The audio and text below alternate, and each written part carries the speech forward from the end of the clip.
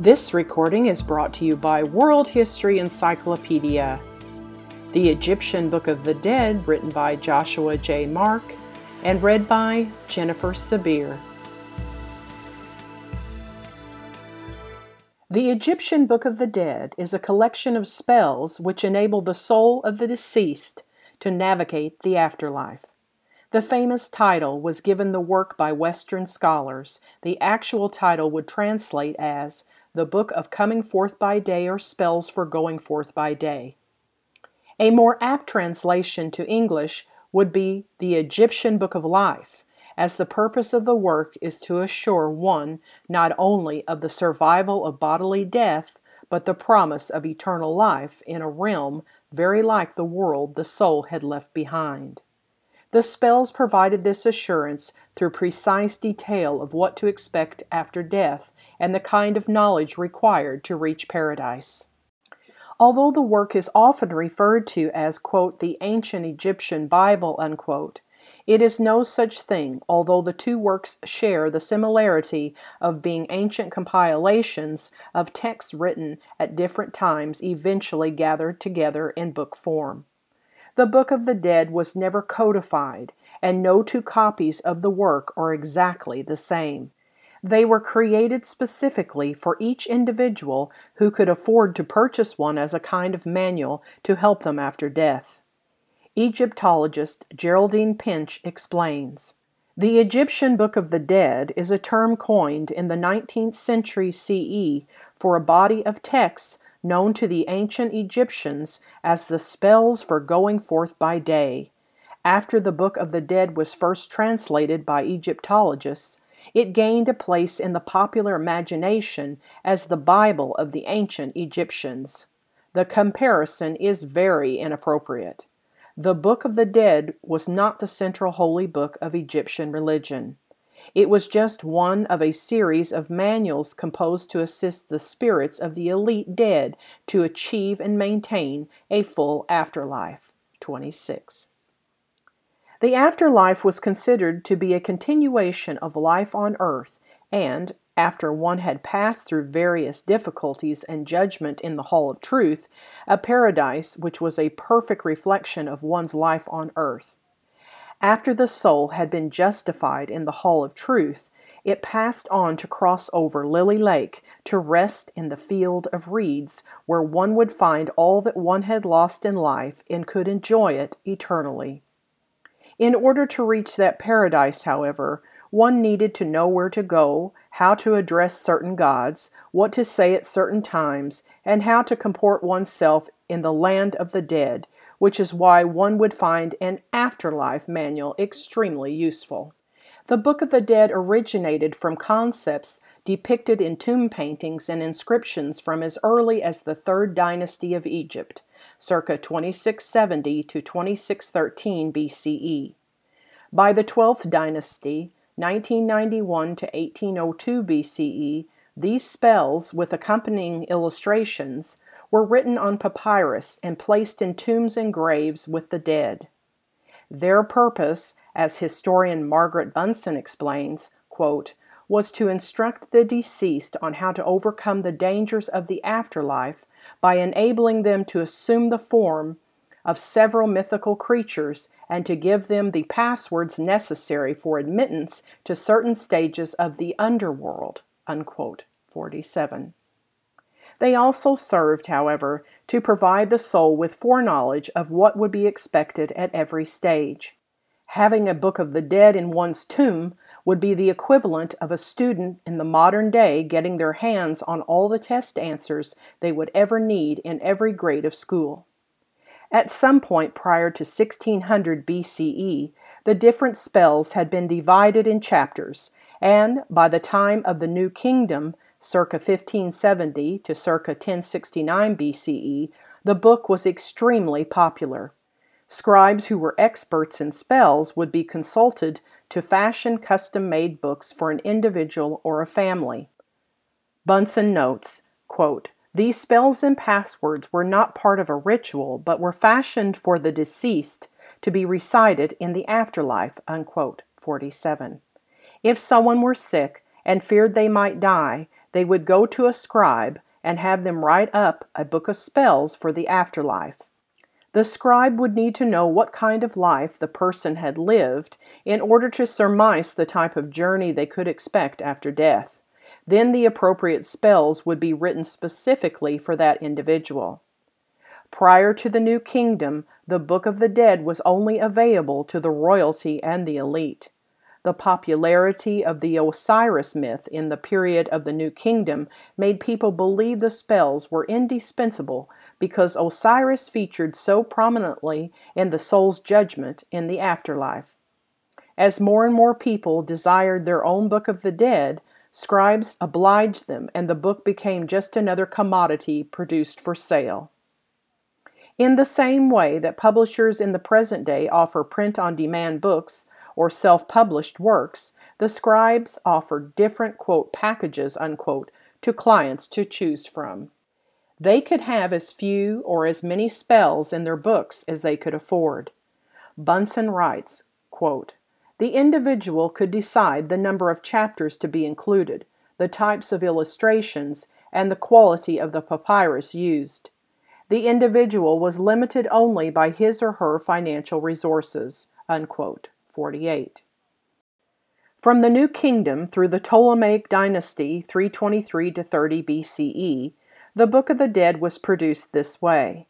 It continued to vary in form and size until circa 650 BCE, when it was fixed at 190 uniform spells, but still people could add or subtract what they wanted to from the text. A Book of the Dead from the Ptolemaic dynasty, which belonged to a woman named Tentruti, had the text of the Lamentations of Isis and Nephesis attached to it, which was never included as part of the Book of the Dead. Other copies of the book continued to be produced, with more or less spells, depending on what the buyer could afford. The one spell which every copy seems to have had, however, was spell 125. Spell 125 is the best known of all the texts of the Book of the Dead. People who are unacquainted with the book, but who have even the slightest acquaintance with Egyptian mythology, know the spell without even realizing it. Spell 125 describes the judging of the heart of the deceased by the god Osiris in the Hall of Truth, one of the best-known images from ancient Egypt, even though the god with his scales is never actually described in the text. As it was vital that the soul pass the test of the weighing of the heart in order to gain paradise, knowing what to say and how to act before Osiris, Thoth, Anubis, and the 42 judges was considered the most important information the deceased could arrive with. When a person died, they were guided by Anubis to the Hall of Truth, also known as the Hall of Two Truths, where they would make the negative confession, also known as the Declaration of Innocence. This was a list of 42 sins the person could honestly say they had never indulged in. Once the negative confession was made, Osiris, Thoth, Anubis, and the 42 judges would confer, and if the confession was accepted, the heart of the deceased was then weighed in the balance against the white feather of Ma'at, the feather of truth. If the heart was found to be lighter than the feather, the soul passed on toward paradise. If the heart was heavier, it was thrown onto the floor where it was devoured by the monster goddess Ammit, and the soul would cease to exist. Spell 125 begins with an introduction to the reader, the soul. Quote, "What should be said when arriving at this hall of justice, purging, insert person's name, of all the evil which he has done, and beholding the faces of the gods," unquote. The spell then begins very clearly telling the soul exactly what to say when meeting Osiris. "Hail to you, great God, Lord of justice! I have come to you, my Lord, that you may bring me so that I may see your beauty, for I know you, and I know your name, and I know the names of the 42 gods of those who are with you in this hall of justice, who live on those who cherish evil, and who gulp down their blood on that day of the reckoning of characters in the presence of Winnefer," another name for Osiris. "Behold the double son of the songstresses, Lord of truth is your name. Behold, I have come to you. I have brought you truth. I have repelled falsehood for you. I have not done falsehood against men. I have not impoverished my associates. I have done no wrong in the place of truth. I have not learnt that which is not. After this prologue, the soul then speaks the negative confession and is questioned by the gods and the 42 judges. At this point, certain very specific information was required in order to be justified by the gods. One needed to know the different gods' names and what they were responsible for, but one also needed to know such details as the names of the doors in the room and the floor one needed to walk across. One even needed to know the names of one's own feet. As the soul answered each deity and object with a correct response, they would hear the reply, quote, "You know us, pass by us," unquote, and could continue. At one point, the soul must answer the floor about the soul's feet. Quote, "I will not let you tread on me," unquote, says the floor of this hall of justice. Quote, "Why not? I am pure," unquote. Quote, "Because I do not know the names of your feet with which you would tread on me. Tell them to me," unquote. Quote, "Secret image of Ha is the name of my right foot." Quote, "Flower of Hathor," unquote, "is the name of my left foot," unquote. Quote, "You know us, enter by us," unquote. The spell concludes with what the soul should be wearing when it meets judgment and how one should recite the spell. The correct procedure in this hall of justice: one shall utter this spell pure and clean and clad in white garments and sandals, painted with black eye paint and anointed with myrrh. There shall be offered to him meat and poultry, incense, bread, beer, and herbs, when you have put this written procedure on a clean floor of ochre, overlaid with earth upon which no swine or small cattle have trodden. Following this, the scribe who wrote the spell congratulates himself on a job well done and assures the reader that he, the scribe, will flourish, as will his children for his part in providing the spell. He will do well, he says, when he himself comes to judgment, and will, quote, "be ushered in with the kings of Upper Egypt and the kings of Lower Egypt, and he shall be in the suite of Osiris, a matter 1,000,000 times true," unquote. For providing the spell, the scribe was considered part of the inner workings of the afterlife, and so was assured of a favorable welcome in the underworld and passage on to paradise. For the average person, even the king, the whole experience was much less certain. If one answered all of these questions correctly and had a heart lighter than the feather of truth, and if one managed to be kind to the surly divine ferryman who would row the souls across Lily Lake, one would find oneself in paradise. The Egyptian field of reeds, sometimes called the field of offerings, was exactly what one had left behind in life. Once there, the soul was reunited with lost loved ones and even beloved pets. The soul would live in an image of the home they had always known, with the exact same yard, same trees, same birds singing at evening or morning. And this would be enjoyed for eternity in the presence of the gods. There were quite a number of slips the soul might make, however, between arrival at the Hall of Truth and the boat ride to paradise. The Book of the Dead includes spells for any kind of circumstance, but it does not seem one was guaranteed to survive these twists and turns. Egypt has a long history and, as with any culture, beliefs changed in time, changed back, and changed again. Not every detail described above was included in the vision of every era of Egyptian history.